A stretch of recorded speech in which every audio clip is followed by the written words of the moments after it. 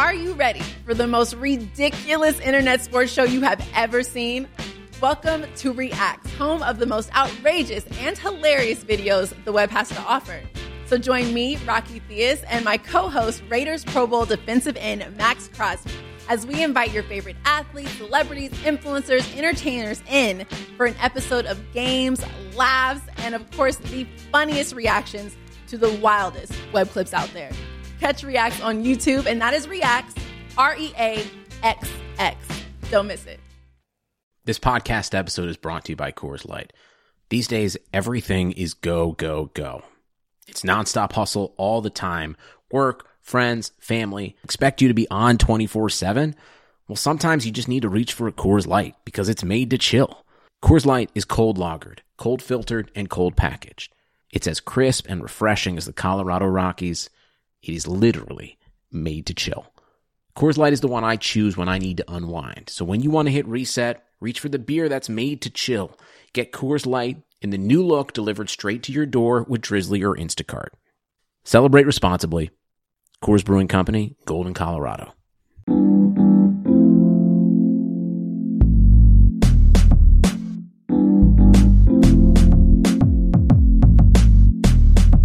Regressing to the mean since 2015, it's the Hockey PDO-cast with your host, Dmitry Filipovich.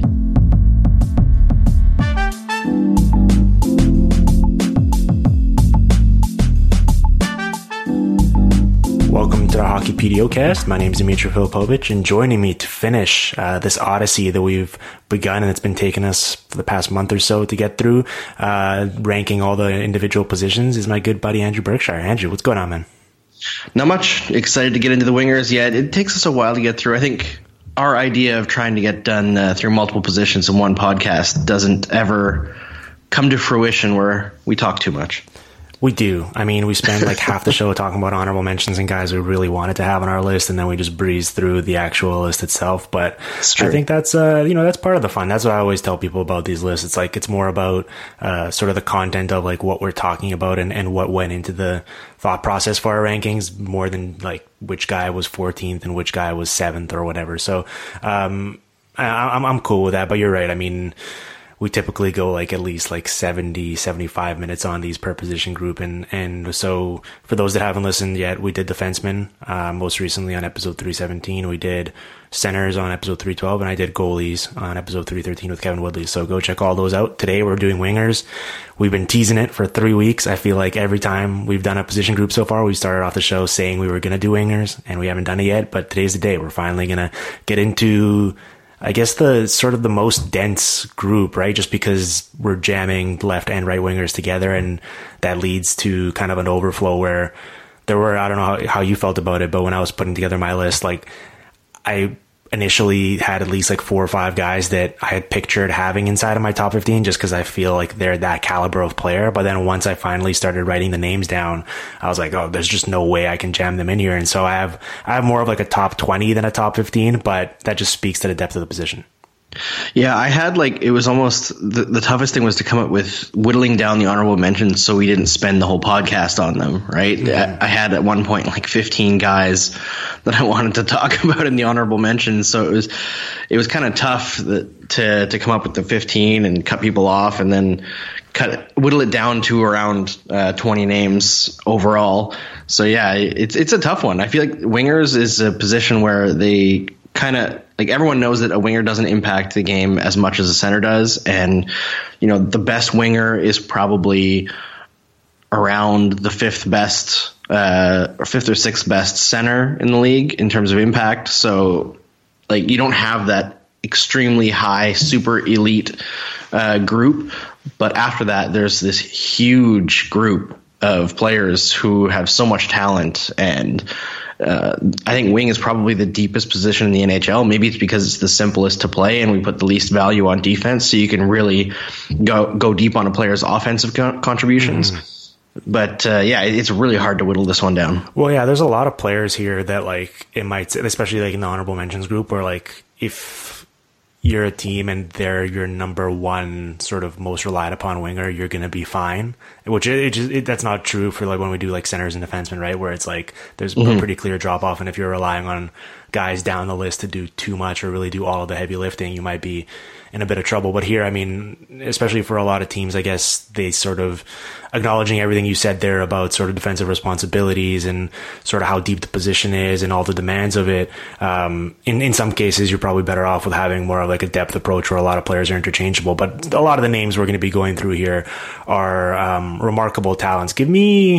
Let's start off with the honorable mentions or guys that just missed the cut, and give me like 4 or 5 names that you struggled with the most that ultimately wound up falling just short. Yeah, I think the guy that I struggled with the most that fell just short was probably Mikko Rantanen, just because the potential is so high. But I think we also talked about Blake Wheeler didn't make either of our lists, but I kept him in the honorable mentions just out of respect. Brendan Gallagher was a really tough one for me to not put in the top 15, just because he's such a high impact player, but he's mostly just an even strength player, and that's usually what you're looking for. But when you're looking at the top 15, you want a little bit more versatility. And the last one that I had that I really wanted to put in there but didn't quite make it was Radulov, and I think that's just an age thing. I think he's still one of the most exciting players in the game, but eventually you expect a guy like that to fall off a bit. Yeah, I had Radulov and Gallagher on honorable mentions. Gallagher was definitely one of the names I was referencing when I started thinking about my list. I was like, I feel like I'm going to have him around like the 13, 14, 15 range, because I just appreciate what he brings to the table so much and how good all of his 5-on-5 metrics are. But then when you start nitpicking a little bit and you start considering some of the names versus him, and it's like, a lot of these guys are fine enough at 5-on-5, but they move the needle so much in the scoring department or on the power play that it kind of gives them a slight leg up on him. But he certainly deserves praise, and I think he's a name that's not typically thought of in sort of national league-wide circles as being in this group of players on this caliber of talent. But I mean, just his resume over the past couple of years really speaks for itself in terms of how big of an impact player he has been at 5-on-5. So I had him as my honorable mention. I actually had Mikko Rantanen in my top 15. I had him at 13th. So I wanted that to be clear for all the Avs fans that have been mad at us over the past couple of years for knocking him too far down the list. I think, was it last year or 2 years ago, we might have had him on honorable mentions, or we didn't even talk about him at all. But I wanted to be clear that Andrew's the one that is hating on Mikko Rantanen, and I do have him inside of my list. Oh, Andrew hates on him for having him 16, while Dimitri at 13 loves him. I mean, listen, it's a pretty clear divide. I mean, between 16 and 13, it really speaks to our affection for the player. It's true. Is there... Let's do a little bit on Rantanen here, since I do have him inside of my top 15 and he just missed the cut on yours. I mean, with a guy like him, and we're going to talk more about, this when we do Leon Draisaitl, for example. And there's other players here, especially if you're a top-notch winger that plays with an elite center that we also had in our top 15. Sometimes we struggle as analysts or as fans to differentiate, just kind of split those two apart and try to isolate and identify the value that the winger provides. And in this case, I mean, Rantanen is very clearly in a great spot where he plays with Gabriel Landeskog and Nathan MacKinnon, and they do so much as a trio for the Avalanche, and especially on that power play, they've looked so lethal this year that I imagine once again the point totals will be through the roof for those guys. In Rantanen's case, he really has impressed me over the past calendar year. In terms of his offensive upside, I always thought of him as more of a sort of steady player, but his dual threat ability on that power play as a shooter, but also as a prolific playmaker, has really stood out to me. And especially at that size, it's kind of a skill set that I imagine most teams really covet and would love to have. And so he's really grown on me over as time has passed on, because I wasn't necessarily super high on him out of the draft and early in his career, but it seems like he has continued to get better and better. Yeah, and I'm right with you on Rantanen. I think last year I had him quite far down the list despite his point production, because in the numbers that I was looking at in terms of like how much he was involved in the offense, he was very clearly riding Nathan MacKinnon's coattails to that first 80-point season. But last year he really stepped it up. He was really more of his own man. Not to say that he isn't, elevated by MacKinnon, because he is. But what stuck out to me was like Rantanen kind of had the same season that Mitch Marner had last year, but with less fanfare, despite the fact that he was repeating that.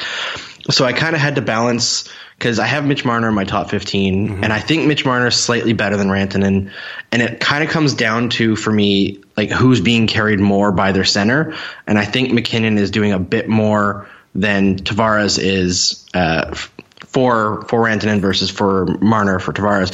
So it was like a really tight thing for me, but I really think Rantanen will be in the top 15 for a very long time. Like his career arc has been incredible, and he's 22 years old. Like he's also 6'4". He's a giant. Like he's not a player that needs protecting in any way. He's really elevated his game in carrying the puck. He doesn't necessarily need to, but he can now. And like you said, he's a dual threat. And I think that's the thing what I struggled most putting Marner ahead of him is I have a far more belief that Mikko Rantanen can score than Mitch Marner can score. So I have Marner slightly ahead, but I am fully willing to flip those two in the near future. Yeah, no, I agree with that 100%, especially as a shooter. And it's been kind of funny watching the Leafs early on the season. I mean, they have such an embarrassment of riches offensively, and especially on that top unit power play. But they seem insistent on trying to make this Mitch Marner is a threat as a shooter thing happen, which is kind of bizarre to watch. I wonder if that was like part of his contract. He's like, I want to be featured as a shooter. I want to prove that I can do that. But Rantanen really does it all, and yeah, I mean, that's all that really needs to be said. I just wanted to quickly get into him there. I mean, there's a couple other honorable mentions. Blake Wheeler for me, he's been on this list in the past. We've discussed when we talked about Scheifele on the centers about how, their 5-on-5 play has dipped quite a bit, and maybe people aren't fully noticing just because the point totals are so high because they're such a good combo as a passer and shooter and on the power play. But, it's funny. I was looking at this and so Mark Stone played 18 games in Vegas last year in the regular season, and he was according to Evolving Wild's goals above replacement model, he was plus 3.6 goals above replacement in those 18 games, and Wheeler was plus 2.8 in all of his 82. So, I think that kind of says it all. I mean, we're going to talk a lot more about Stone later in this podcast, but Wheeler, despite the high point totals, there was just too many holes in his resume, especially from last season, to justify putting him in the top 15 here. Yeah, and I wrote about Wheeler for the Free Press a couple weeks ago now, basically looking at how his offense hasn't necessarily declined precipitously over the last couple of seasons, but going back, I think it was like 3-4 years ago was his peak. And when you look at him compared to where the league is going, where offense across the league is going up, and his has kind of stayed stagnant, dropped a little bit, but the point production is rocketed up, and you're like, okay, something isn't right here. Like the points are there, but the player is falling off. What he's doing to earn those points is not happening as often anymore, especially relative to the rest of the league. He's actually had a pretty decent start to this year, but it's one of those things where with a guy that age, you expect some decline in their game. And as great of a player as Wheeler was for such a long time, age waits for no man. It always wins. So it just was just enough to pull him down. I still think he's one of the best power play players in the entire NHL, but at even strength, he was a bit of a black hole last year, him and Scheifele. So, if he rebounds, maybe he'd get back up in here because he has such a good impact in so many other areas. But so far, I don't think the rebound this year has been enough to get him back in there. Yeah, no, that's well said. I mean, there's a couple other names here. Like, do you have Jeff Skinner on your list? Who was that, sorry? Jeff Skinner. Jeff Skinner? No, I don't.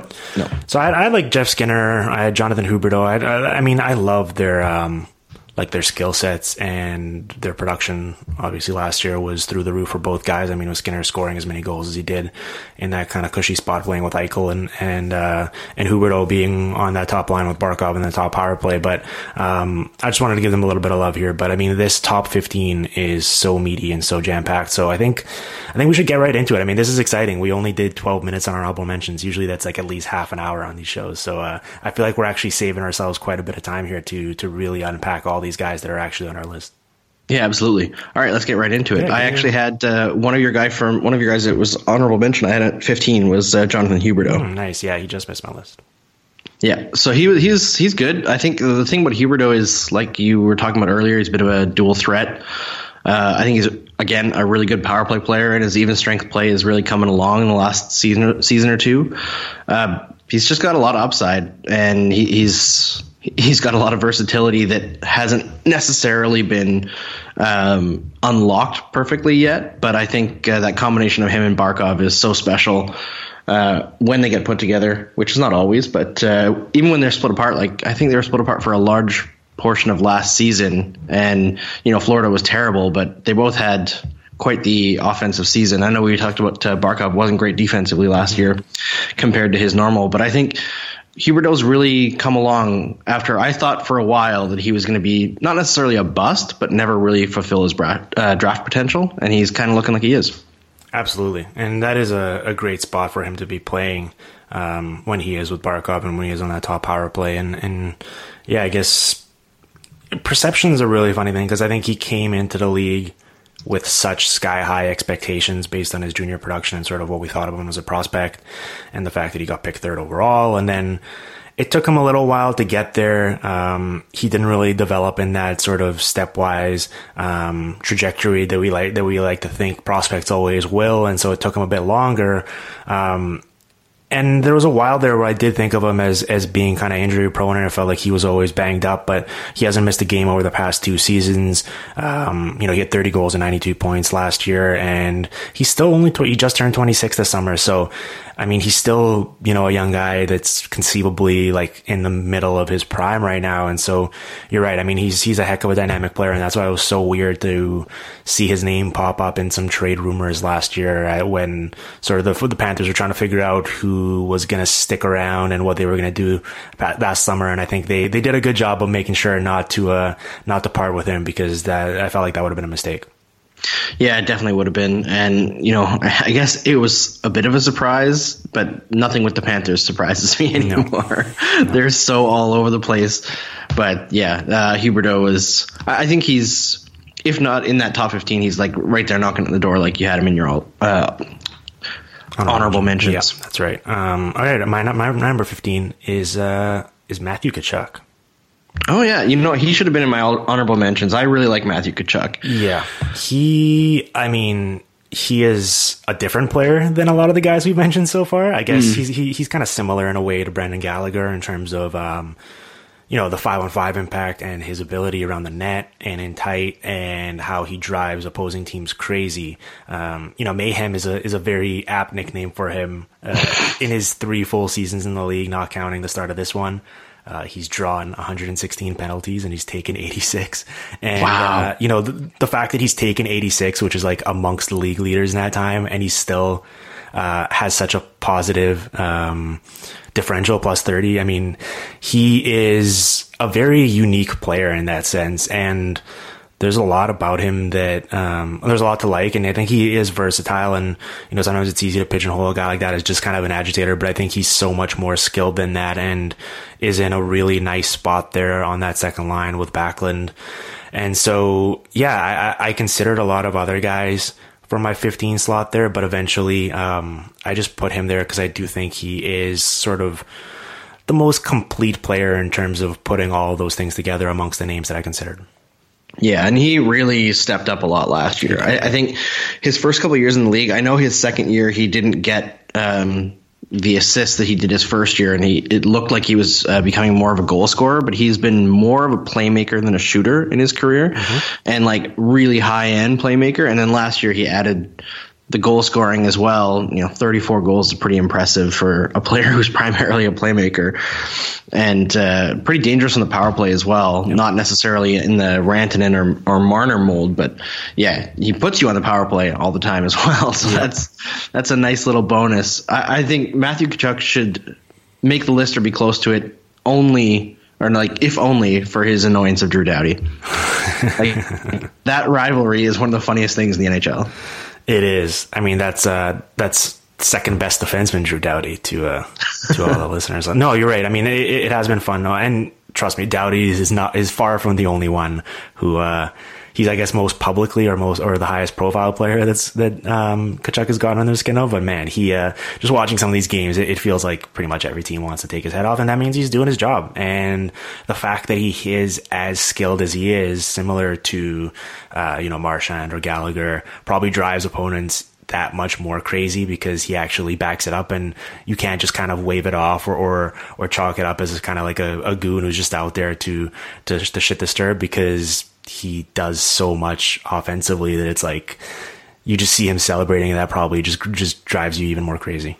Yeah, absolutely. The pests that actually get things done are much more annoying. And I think when I look at like Matt Tkachuk's career arc, like his best comparable is probably Brad Marchand, and he might never hit the peak that Marchand has hit, because how unlikely is it that a guy like Marchand to hit that peak in his like late 20s, early 30s? It's really rare, but age to age, he's significantly better, I think. Yeah. Oh, certainly. I mean, it took Marchand quite a long time to become anything resembling the player he is now, whereas Tkachuk pretty much was right out of the gate. But you're right. I think it's similar to what I was saying about Huberdeau and sort of that like stepwise trajectory and improving at a certain pace. Like I don't think it's fair to Tkachuk to expect that he's going to reach that tier of player, especially being as dynamic as Marchand is, because it's just such like a historical anomaly, it feels like, in terms of what he was and what he turned into at that point of his career. Let's keep going with this list. Who do you have at 14? At 14, I have Mitch Marner. Mainly just due to the growth of his game. I think he's one of the better playmaking wingers in the league, especially on the power play. The even strength production, I think I need to see another season before he would move any higher. I want to see him get it done without Tavares, even though he probably won't have to, but I'd like to see it. And, I think Marner, the biggest steps in his game, everyone's focused on the offense, has been defense in the last season and a bit. He went from basically being a guy who coasted for outlet passes along the blue line to being pretty involved in working along the boards and trying to intercept passes. And he's been fairly successful at it and has used his, agility and, renewed defensive interest into being a moderately successful penalty killer who can generate some offense on the PK as well. So I think there's some versatility coming in his game that we haven't seen the peak of yet, even if he may never have as good of an offensive season again as he had last year. Yeah, I mean, he's clearly in a great spot to produce a lot of points, and playing with a goal scorer like Tavares. I mean, it is a bit unfair to him to be like, we need to see it without him, because it's probably not going to happen at this point, just because why would they split those two guys after how good they were together and sort of how their roster is constructed. But he's such a good passer. I mean, some of the stuff he does on the power play with the cross seam action over to Matthews, or these kind of like moves where he looks like he's going to drive towards a net or shoot, and then he does like kind of like a spitting pass that creates so much space for Morgan Rielly at the top of the point to do something himself. Like, he must be so fun to play with, because if you're open at all, or if you are a threat as a shooter, you can feel confident that he's probably going to he's going to serve the puck up to you like on a silver platter, and that must be so fun to play with.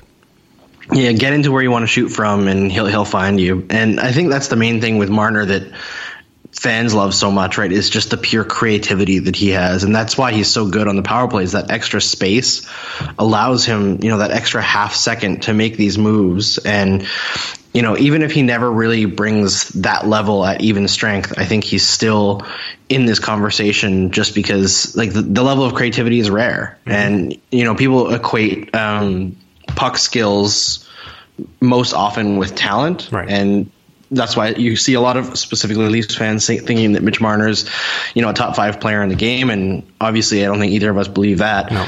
But in terms of skill level, he's definitely up there. And creativity specifically.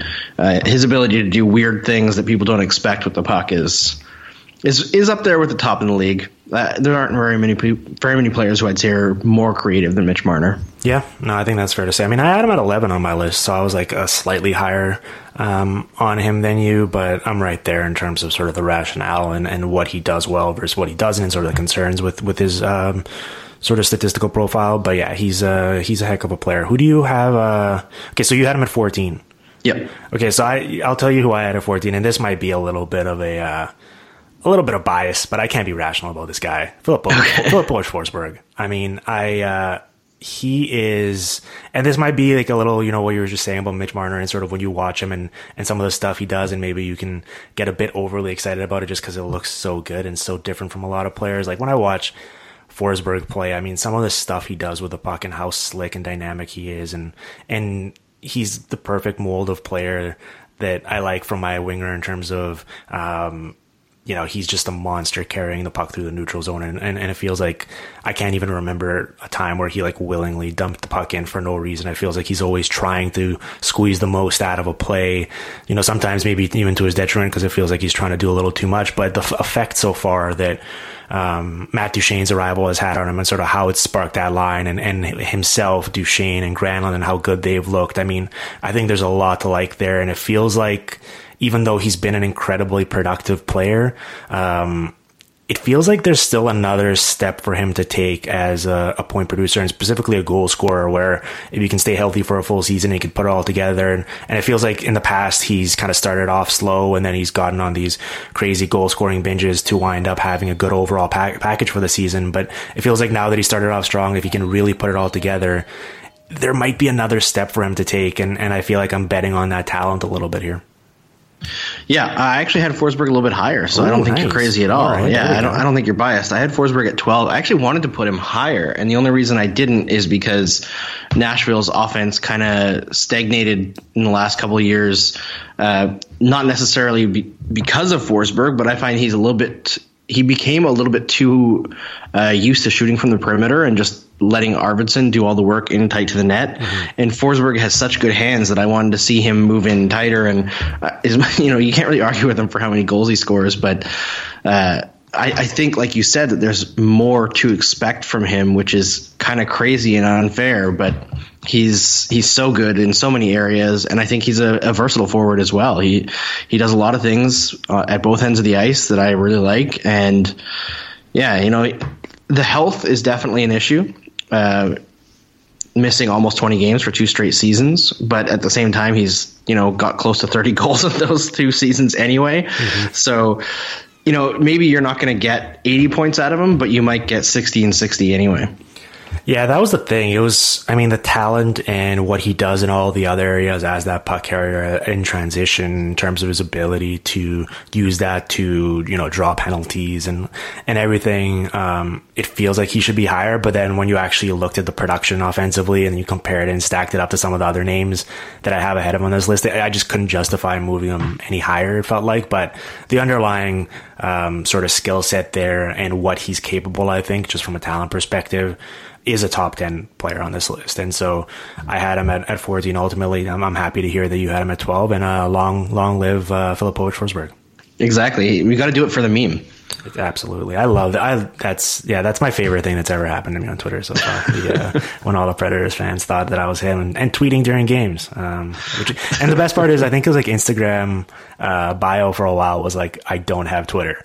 And so I wonder if that was related to my tweets. But anyways, so you had Huberdeau at 15, you had Marner at 14, you have Forsberg at 12. So who do you have in between those guys at 13?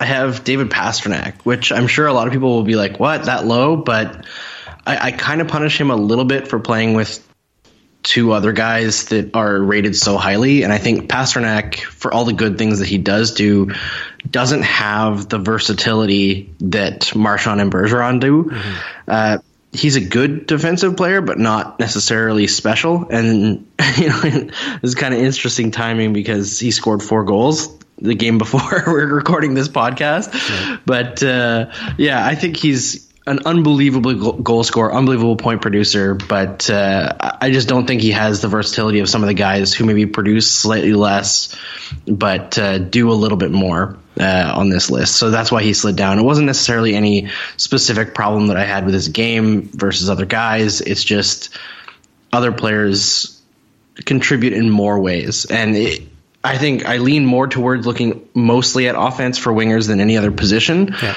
And, he's coming off of an 80-point season in 66 games. Right. That's pretty darn impressive, but there's just a lot of really good wingers, so it was tough to put him any higher. Yeah, no, that's fair. I certainly hear that argument. I had him a bit higher at 10. I'm just so infatuated with his growth as a player kind of from year to year, and sort of what I still think is a bit of untapped potential. Like if he just winds up being what he's already shown to be, that's going to be an amazing game-changing player already. But it feels like just because he does play with two players of the caliber of Bergeron and Marchand, and sort of all the little things they do, he kind of doesn't need to do it in a way. And it feels like he can kind of take a step back there. And then when they get into the offensive zone, he really gets unleashed a little bit, and they rely upon him more and more, it feels like, with each year to not just be a goal scorer, but use that threat to open up passing lanes and kind of try some new stuff. And it feels like, not necessarily that he had like kind of training wheels on, but it does feel like he's growing into that larger role as time's gone on, in terms of some of the creativity that he's displayed and some of the moves he tries to do through the neutral zone, and as he's entering the offensive zone, and kind of going between the legs and just pulling off ridiculous stuff. And so I do still think there's another kind of layer to peel back there in his game. But yeah, just watching him as a threat from that left circle on that power play. I mean, his ability to not only get remarkable speed and accuracy off on his shot, but it really does feel like, and I know that usually it's like Torrey Krug passing to him, who I think is one of the best passers from the blue line on that power play, but his ability to sort of make it easy on whoever's passing it on him by giving them a large room for error and sort of being able to receive any puck and still one-time it with supreme efficiency is a sight to behold. I think if he isn't already, he should be very firmly in that discussion with like Ovechkin, Stamkos, and Laine as the best kind of pure shooters, both in terms of the actual numbers, but also just in terms of watching him kind of work his craft.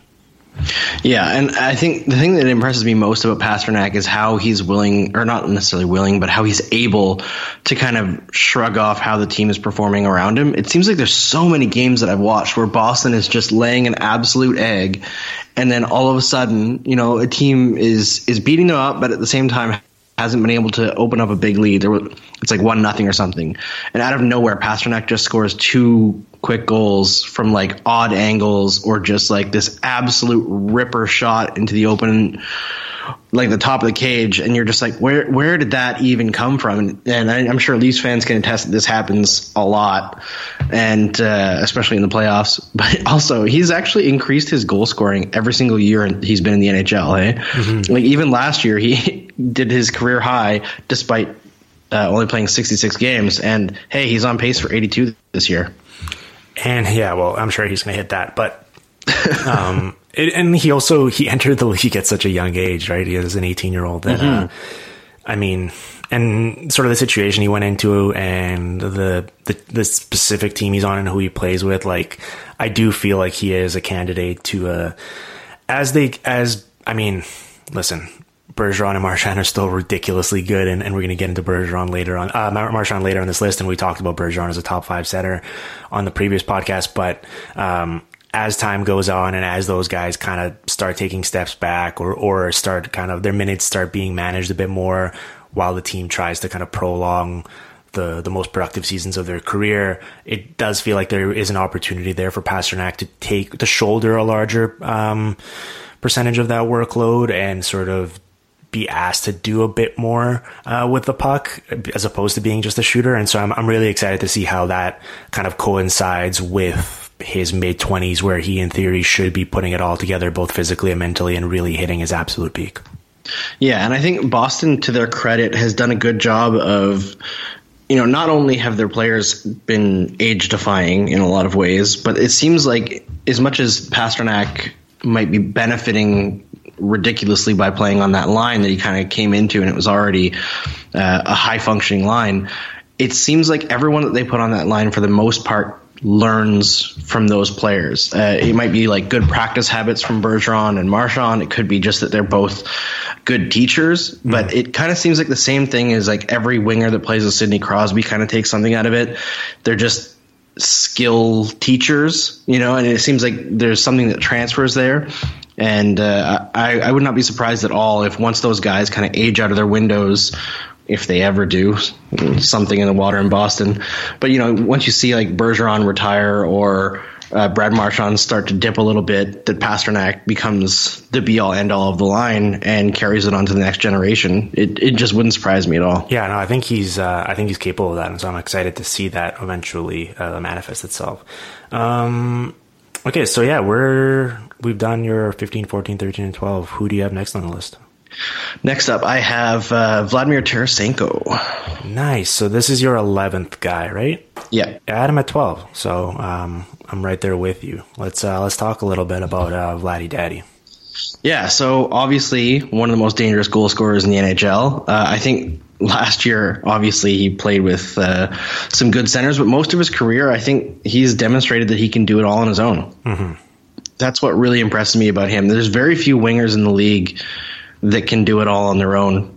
Drive play, create offense, and Tarasenko's one of them. So even if maybe he's not at his peak right now, I think he's still right there. Yeah, he does seem like he in a position that is typically pretty sort of situationally dependent, or you're reliant at least a little bit on who you're playing with down the middle. I do feel very confident that he could play with pretty much anyone and he'd still be good for his annual 35 goals.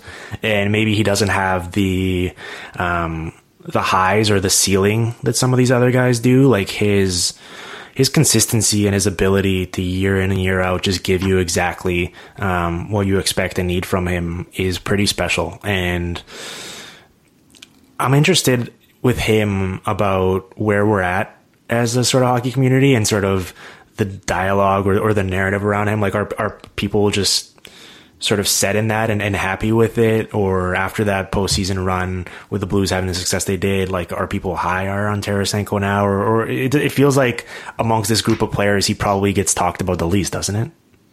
Yeah, I mean, I'm sure part of that is just that St. Louis is a small market team. I think they're one of the smallest market teams in the league. They don't really get a lot of press. Yeah, that's the other thing, right? They're a very choking defensive team, and they have been for a long time. So they're not necessarily an exciting team, even though when they wear their classics, they have one of the better jerseys in the league. Mm-hmm. But Tarasenko, I think the analytics community has been boosting him for a long time, but you're right. He never really caught on in mainstream as an elite player. And I think last year was the first time that he really got credit for being good in the playoffs, but he also had a great run in 2015-16 and 2014-15. He was over a point per game. He's got 33 goals in 70 playoff games. It's not like he's been shirking his responsibilities there. I think that's especially difficult for a guy who, not to say that the Blues have been untalented, they've had lots of talent, but I think he was their premier offensive weapon, and they didn't have anything anywhere close to him for a long time until they brought in, Braden Chen and Jaden Schwartz got healthy, and Ryan O'Reilly became their top center, who was, phenomenal last playoffs. Mm-hmm. But the fact that he's able to continue to do that despite being the guy that everybody is going to focus on in the playoffs speaks volumes. He's just a guy who's able to do things on his own. He creates offense when everybody is focused on taking his offense away, and that just impresses me.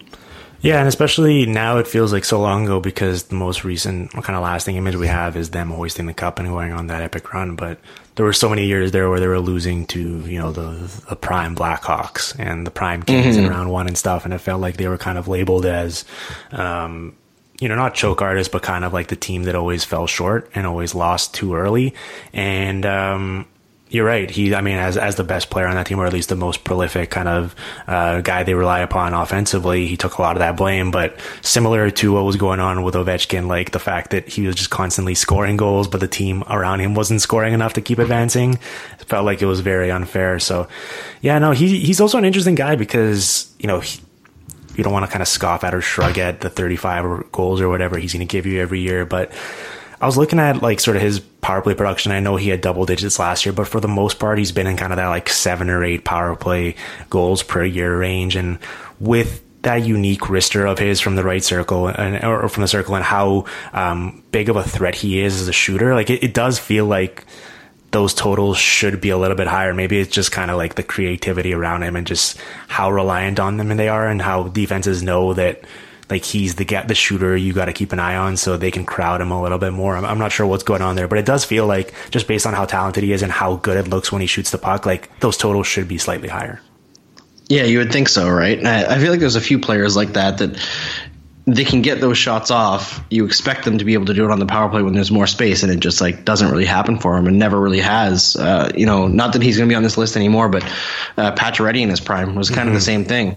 Even strength, unbelievable, one of the best in the league, and then it goes to the power play and his shot turns into a muffin for some reason.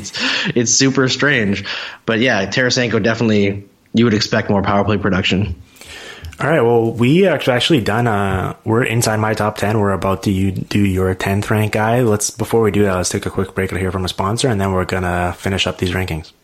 All right. Sponsoring today's episode of the Hockey PDOcast is SeatGeek. It always feels like getting tickets to sporting events feels like it's overly complicated. You wind up having to open 1,000 different tabs while you're searching for the best deal. You're not sure if what you're paying for is what you're actually going to get, if you're going to show up to the event and find out that you got fake tickets. You can never really visualize where you're going to be sitting. You're not sure if the price is a fair one or if you're getting ripped off. All of it's just a huge hassle, and that's so annoying because this should be a fun thing that you're doing for yourself, going out and having a fun night, but this kind of defeats the purpose of it. Doesn't need to be that way because SeatGeek's changing the game before getting tickets. They do all the work for you. They scour the web, they pull all the tickets in one place, they grade them based on value, and then they rate each of them on a scale of 1 to 10, and then display them on an interactive seat map so you can actually visualize where you're sitting, and you look for the green dots, which indicate a good deal, which you want to go after, and the red dots indicate overpriced tickets that you want to stay away from.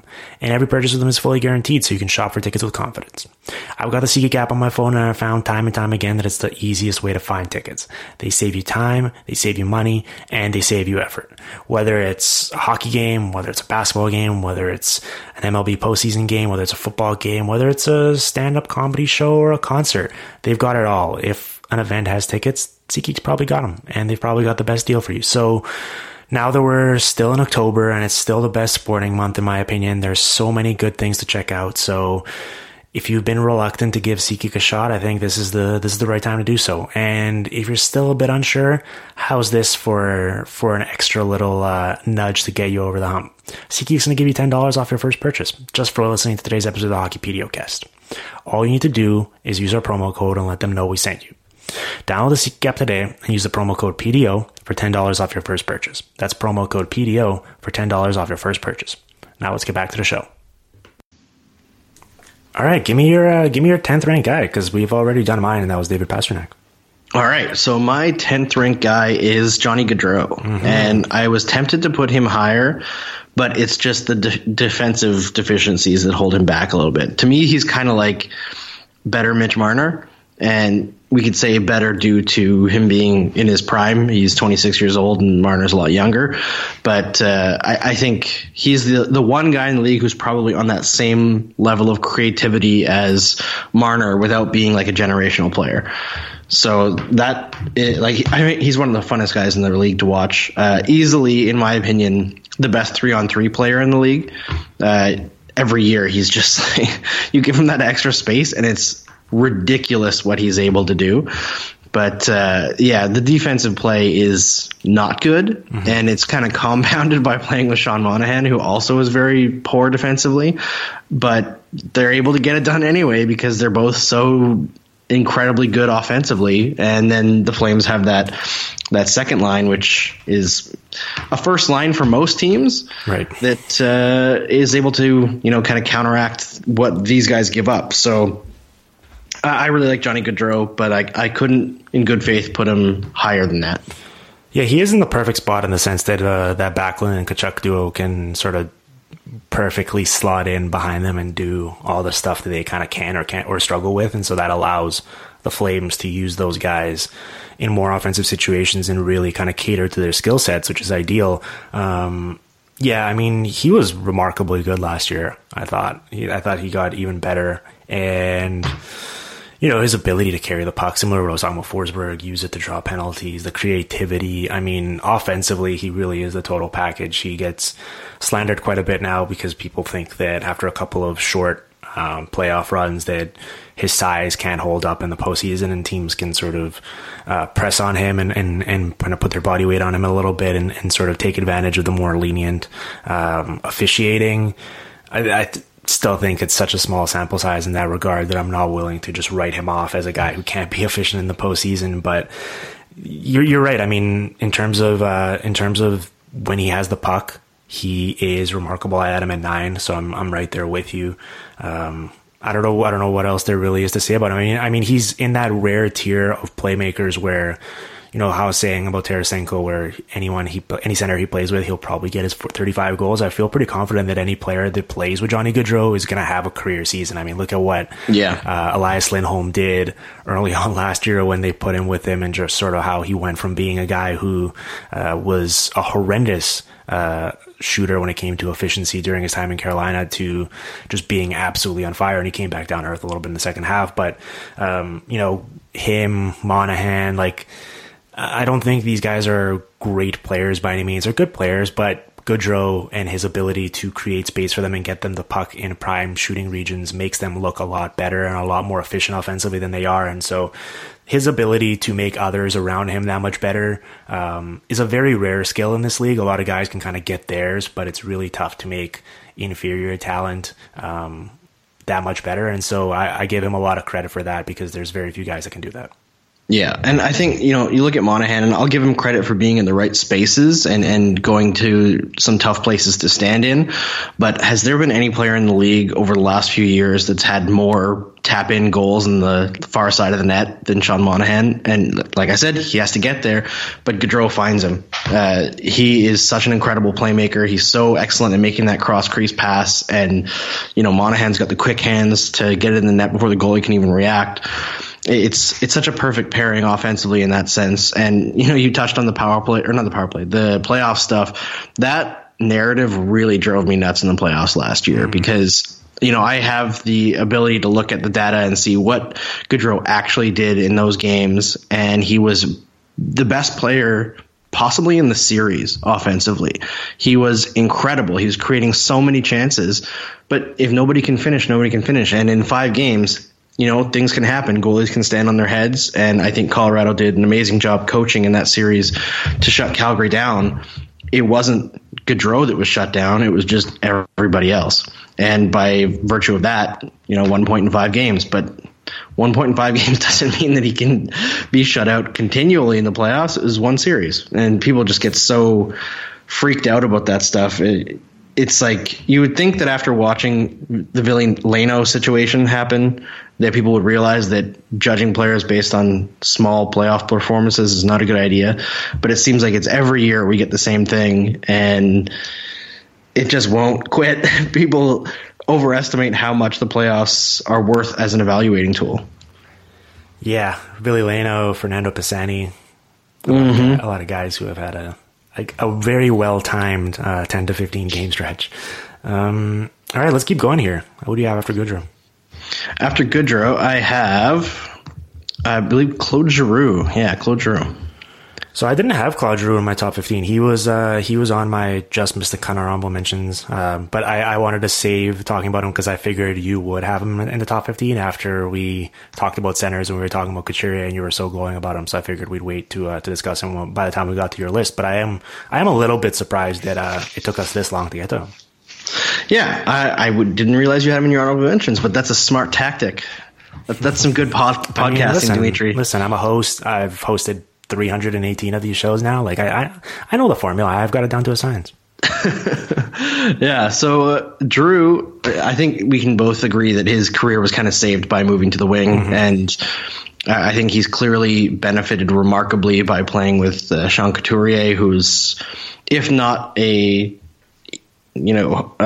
franchise level player, he's a highly elite player. But Drew is the offensive driver on the line still. Putting him on the wing kind of gives him a kinder way to be evaluated. You know, he's not going to get dinged as much for not being amazing defensively, although I think he's just fine. And his power play work, I still think he's it's between him, Marner, and Wheeler as the 3 best power play players in the entire NHL for me, in terms of like how many scoring chances they create and the quality of the scoring chances they create. And he continues to exemplify that, even though the Flyers power play hasn't been necessarily amazing. He's doing the work to make it good when they finally figure out the rest of it.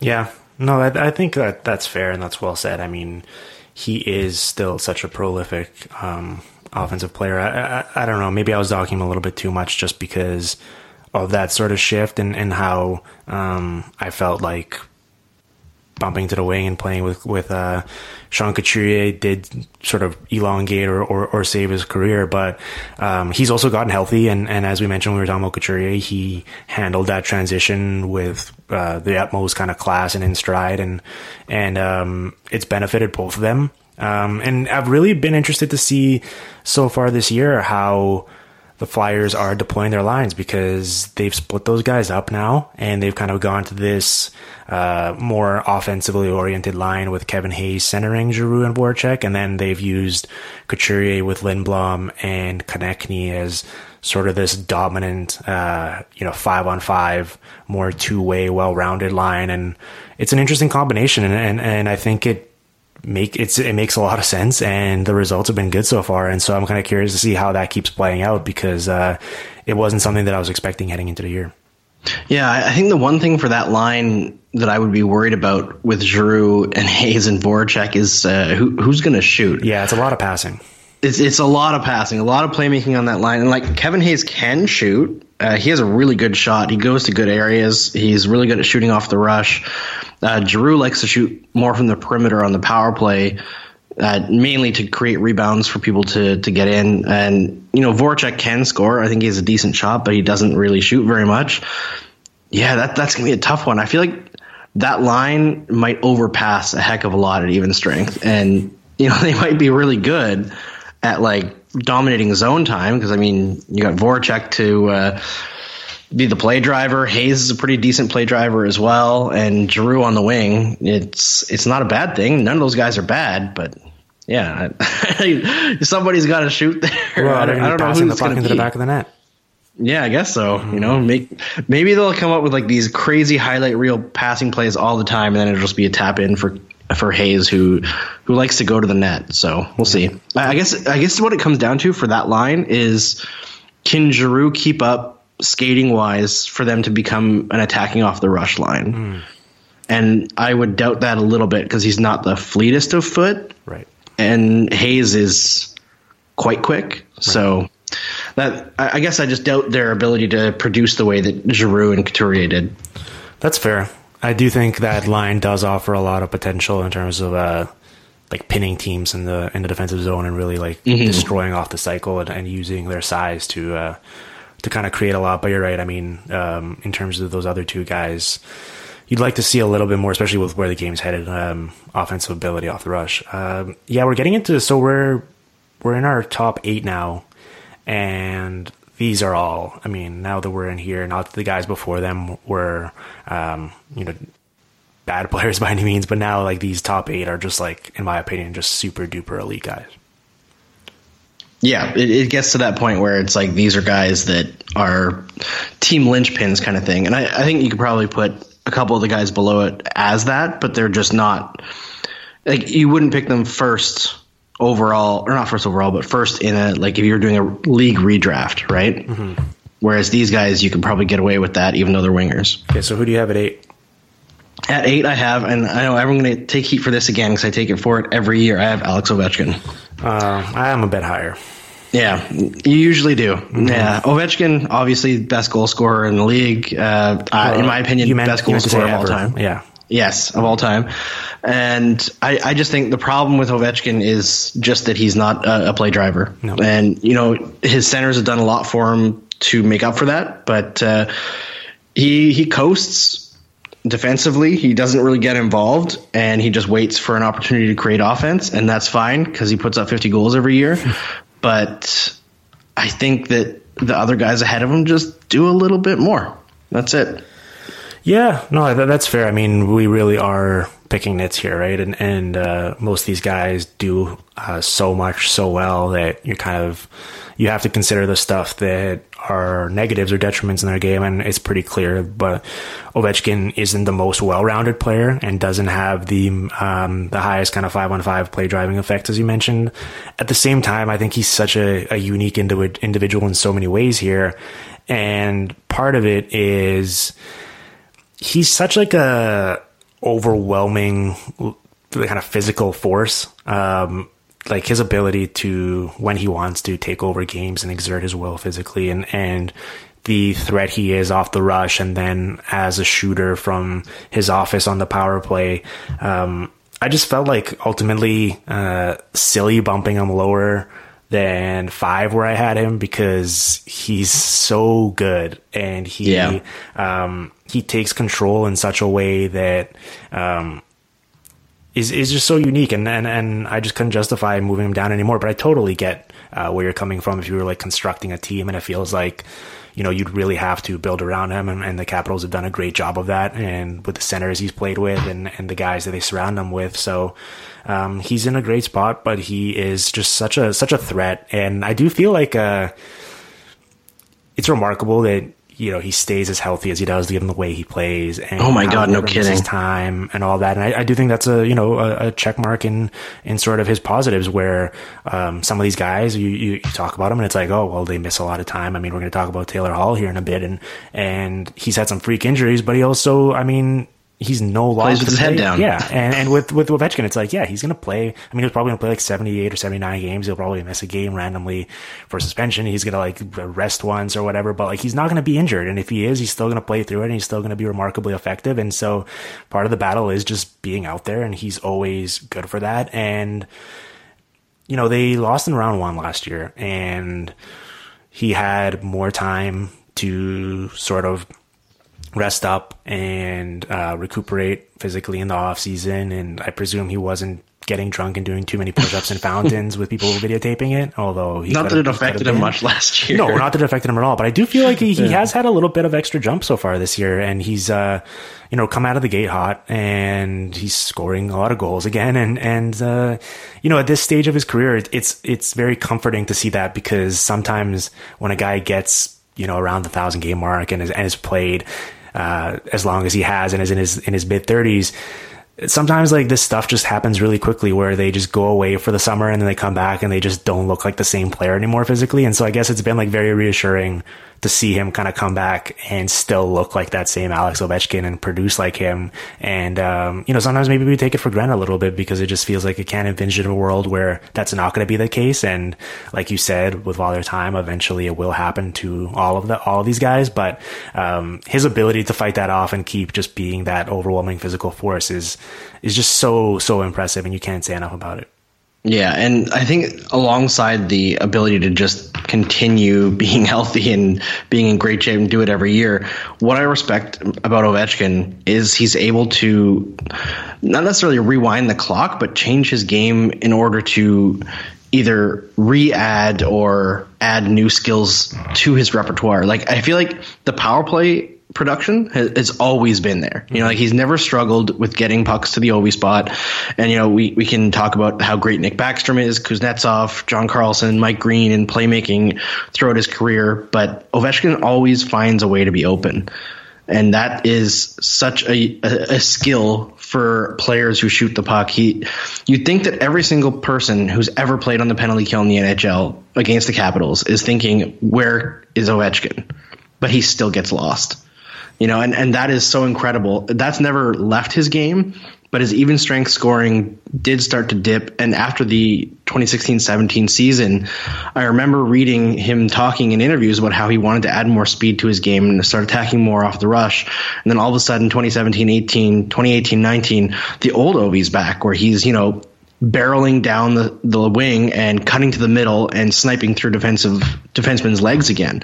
And it's like, okay, so he's added the rush scoring again, and it seems like he's got it again this year. And, you know, that pep in the step you were talking about, every year when a guy's in their 30s who's as dominant as Ovechkin, you expect him to no longer be the top goal scorer in the league anymore.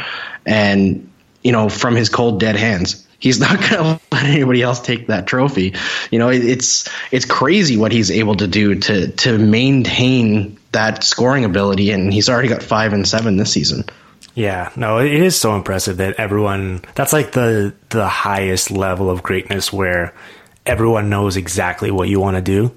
And you just can't stop it. It's like you're calling your shot, and it's like he just time and time again just gets it done, and it's so darn impressive. So I have Taylor Hall at 8, and I think he's higher than a top 8 talent. And not too long ago, he was the league's MVP. Whether you agree that he deserved it or not, he was clearly on another level that season. But I mean, what I was just saying about Ovechkin in terms of durability and ability to be on the ice and carry their team.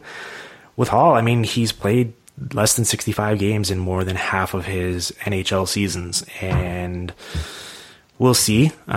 So far so good. He hasn't gotten injured. This is a big year for him because he's looking to get paid for probably the last time, like in a massive sum in his NHL career. And he will certainly do so even if he misses a bunch of time this year because of the resume and because of how hard it is to find game-breaking talent like him. But it's been a pretty shaky start so far in New Jersey, and they certainly haven't gotten off to the start that I think people were envisioning from them. And so I'm going to be watching him very closely this year because he still, from what I've seen, looks like that Taylor Hall we know and love, where he's just such a threat off the rush, and he's carrying the puck from his zone all the way into the offensive zone and creating and pushing defenders back with his speed.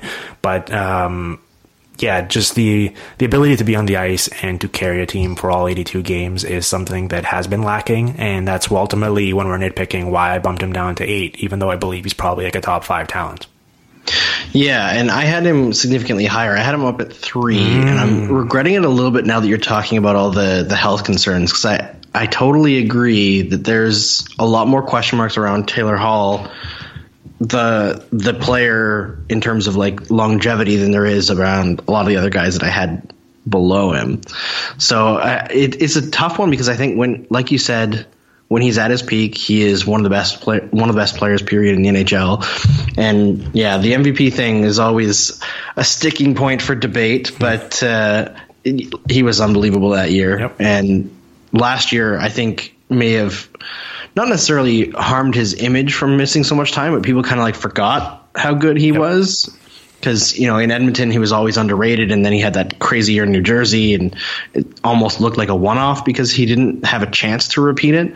Yeah, hopefully New Jersey figures it out this year and can start looking a little bit better, because they've looked awful. Well, and you know what's fascinating with him? Like, we were talking about Pastrnak, for example, and sort of how he's in this spot where he hasn't had to do too much and he can kind of grow into it. And Hall would trade for him, trade that in. Well, no, of course, but it's also like, it's kind of like it's a blessing and a curse in this regard, because like his skill set is so perfectly suited to doing all of the heavy lifting, and just like, he's like one of those rare guys like Jack Eichel where he can consistently go back in the defensive zone, get the puck, and just carry it with a full head of steam through traffic and create something in the offensive zone in a blink of an eye. And there's so few guys that can do that. So like, he's perfectly suited for it, but at the same time, I'm sure that's played a role in why he has gotten so banged up. I mean, he's had to do so much for his teams, and all these guys, I imagine, would love playing with great players, and make life easier for them. And it'd be a lot more fun to be able to just kind of roam around a little bit and not always have to create everything. And he hasn't really gotten that luxury at any point in his career. So, the Devils do have significantly more talent despite their poor, shaky start so far, and it's still too early to write them off. So I guess this is kind of one of those things where just we'll wait and see if he can stay on the ice, how it turns out, whether they can give him a bit more support, because the talent is still clearly there. But there are a few question marks. Yeah, there are. Who did you have above, or who did you have at number 7? I had Patrick Kane. So did I. That's interesting. I was worried that I was going to be out on a limb there with Kane so low, but I had Kane lower than that. I think he's, a really good player. Yeah. I just don't think he is as good defensively as some of the guys above him. And you know what? It's the age thing again. He's starting to get up there a little bit, and Chicago, I think some of the shines come off them as well. So the team around him isn't as strong, and that affects him. But his offense is still phenomenal. Yeah, I mean, people can just go back and listen to the sections about Mitch Marner and Johnny Gaudreau.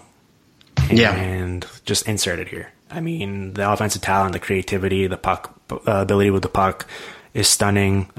His point totals reflect that. And similar to the Blackhawks as a whole last year, it was a lot of kind of like going for broke and just sort of completely neglecting everything in one end of the ice to try and outshoot all their woes and outscore all their woes. And they did it on occasion, and there's enough talent there to make it work for stretches of time, but it's not a very sustainable formula in today's NHL. And so, I mean, 7th is really high and deservedly so, but I think some people would probably be surprised that he's not higher just based on when you look at the end of the season and you look at the point totals and you see how high he is. You'd think that we'd have him higher on this list, but he is, not as well-rounded as a lot of the guys that are going to be ahead of him here. Exactly, and I think that's the main thing that holds him back. I mean, people are going to look at him and say 110 points last season. How could he only be 7th? And, geez, he had 340 shots last I guess like 4 or 5 years ago, he just decided he was going to be a shooter. Hey, like he went from never really touching 30 goals to 40. 40 goals twice in the last 4 years. Like, it's pretty impressive that he was able to do that and kind of carry the Blackhawks offensively on his back while Taves kind of fell off a little bit for a while. And I think Taves came back with a vengeance last year. And the numbers that kind of pointed to Taves getting back to solid offensive numbers for a couple seasons, and things didn't work out that way until last year. But it's interesting to see how much Kane can carry offensively. But like you said, part of the reason why those point totals are so far up is because the Blackhawks just abandoned any idea of defense and left their goalies out to dry for multiple seasons here, and they're trying to outshoot opponents with an empty net essentially. It's an interesting strategy. It hasn't worked out so well. No, it hasn't. I mean, it's fun to watch, but in terms of wins and losses, not great. All right, let's keep going. So who do you have at 6? I have Kane's old line mate, Artemi Panarin. And it was tough for me to put him this low, actually, because I like Panarin so much. But I just think, I have Marchand right ahead of Panarin, and I think they kind of have the same impact overall. But I feel like Marchand adds that like agitation quality, and he scores a little bit more than Panarin does, so it just put him slightly over for me. But I would be very open to swapping them around. I think the next like 3 or 4 players up to number 2, I could swap any of them and it wouldn't really matter. Yeah, I have Panarin at 4. Similar to what you said. I mean, listen, he since entering the league, whatever it's been 4 years, I think. This is his 5th one. He's 5th in 5-on-5 points, 7th in total points at 5-on-5. He's 4th in primary points, so goals created, 8th in overall goals created. I mean, he's been such a dynamic player. He is such a unique player in his sort of in the creativity and sort of how he approaches the game. And you can tell that he sort of refined and worked on his game overseas on a larger ice areas before coming here, because he just like thinks and approaches the game in a different way in terms of his willingness to hold on to the puck, to let plays open up, not to just kind of dump it in or get rid of it quickly because he's afraid that he's going to mess up and his coach is going to be mad at him. And he's been so good, and it was really reassuring over the past 2 years to see that when he wasn't playing with Patrick Kane, that he was still able to carry an offense and make guys around him better and create stuff for them, and he did just that. And Columbus, as we've seen already, is sorely lacking that creativity and that offense from him, whereas the Rangers, albeit one of those games was against the Ottawa Senators, but they look absolutely dynamic offensively. And yeah, I mean, he's a remarkable player, and he does it all really with the puck. And so that's why I had him. But I think we both agree. I mean, you had him at 6, I had him at 4. We're right there, and it's very interchangeable with especially a guy like Marchand. Yeah. And, Panarin, I think, is top 2 possession driving guys in the league in terms of like transitioning the puck up the ice. I also think he's really underrated defensively. I think he's like really, really good defensively. So there's just nothing really to knock about his game. He's got the creativity. He's got the defensive awareness. He's moving the puck up for you. Like, he's one of those guys where any team could sign him, slot him in wherever with whoever, and you're going to be fine. Yeah.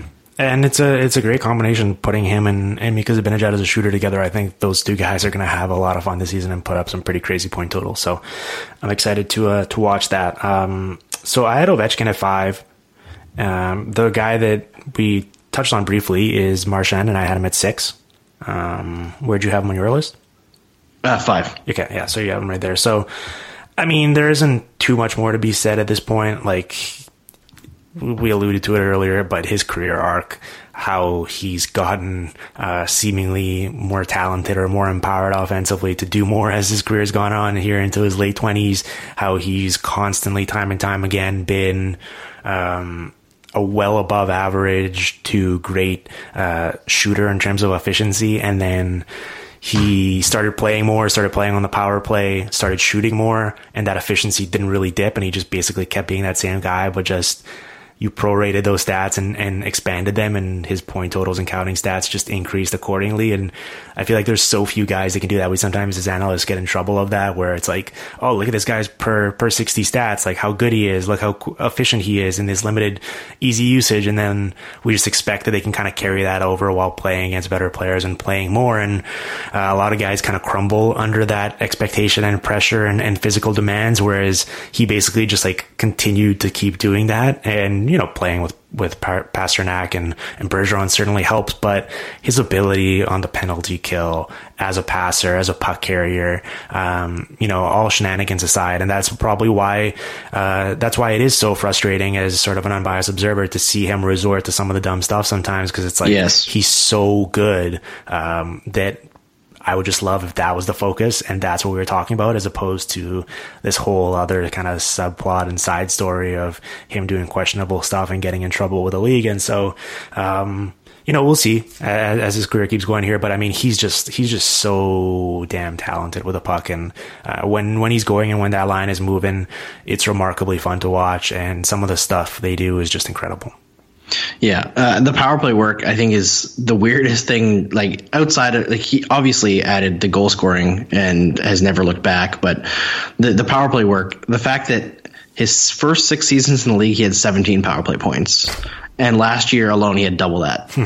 You know, like that doesn't really happen for a guy who's 30 years old. So it's incredible what he's been able to do. But yeah, it would be nice to see a long stretch before the next time Brad Marchand gets in trouble for just actively trying to hurt someone, not within the game, just, you know, throwing out a knee or licking a slew foot. Yeah, it's such a distraction. And I get that part of it is not necessarily his brand, but how he makes himself effective is he gets people so angry and they do something stupid in response and they're the ones who get caught. But I do wonder how we would talk about Brad Marchand if referees didn't find him so funny, because, man, he gets away with a lot. And I know, I forget who it was who was talking to a ref last year that, like, full on admitted that they give Marchand more breaks because they find him funny.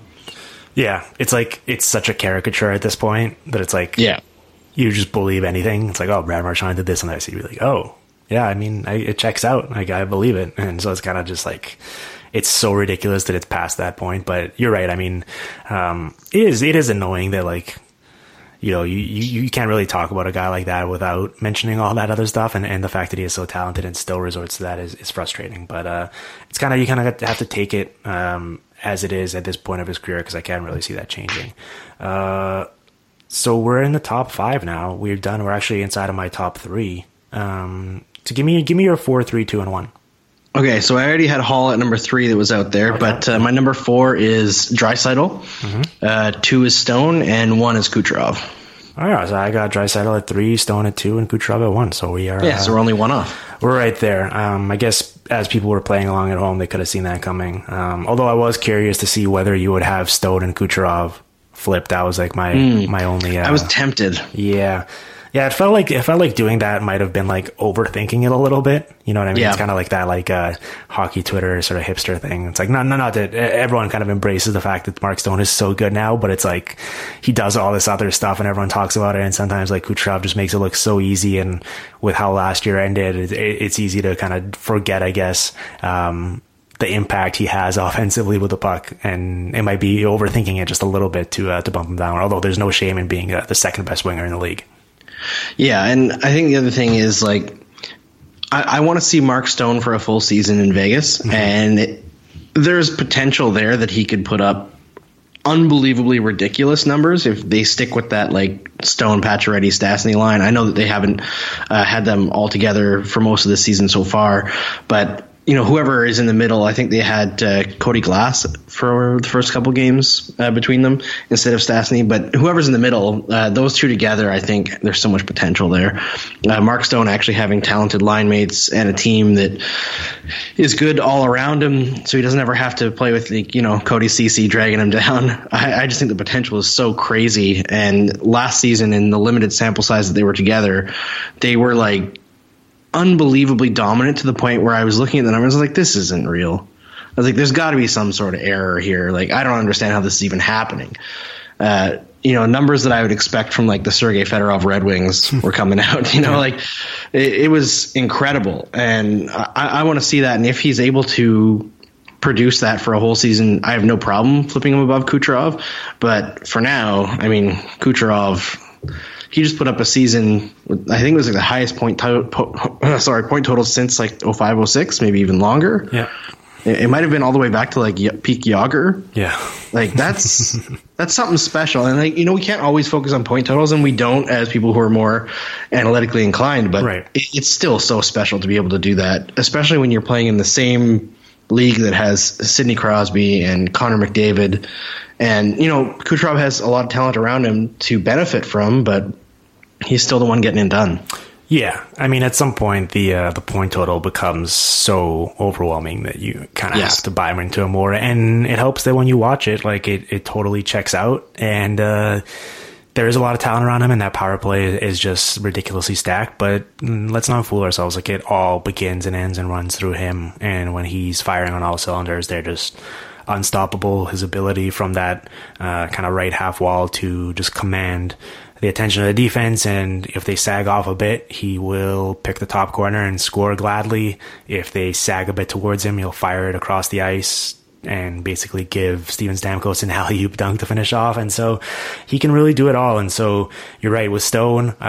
He is in a great spot now. They're using him in that kind of Ovechkin shot on the power play. I imagine his goal totals and point totals will be higher and more impressive this year. It feels like there's a lot of buzz towards him not only finally kind of bucking the trend and being a winger that wins the Selke, but also potentially being in the Hart discussion. And if Vegas is as good as we think they are and could very well win the West as their best offensive player or the guy with the highest totals for them, he will certainly draw a lot of that love. And so I think those two guys are pretty clearly 1-2, and there isn't too much more to be said about them. Draisaitl, who you had at 4 and I had at 3. I mean, I initially was slow to come around to this. I was definitely one of the people who would constantly talk about how I'd love to see him carry his own line and play away from McDavid and see how he does. And I still think, you know, probably from a big picture perspective, that would behoove the Oilers. The problem is they've done such a bad job of surrounding him with wingers that it's like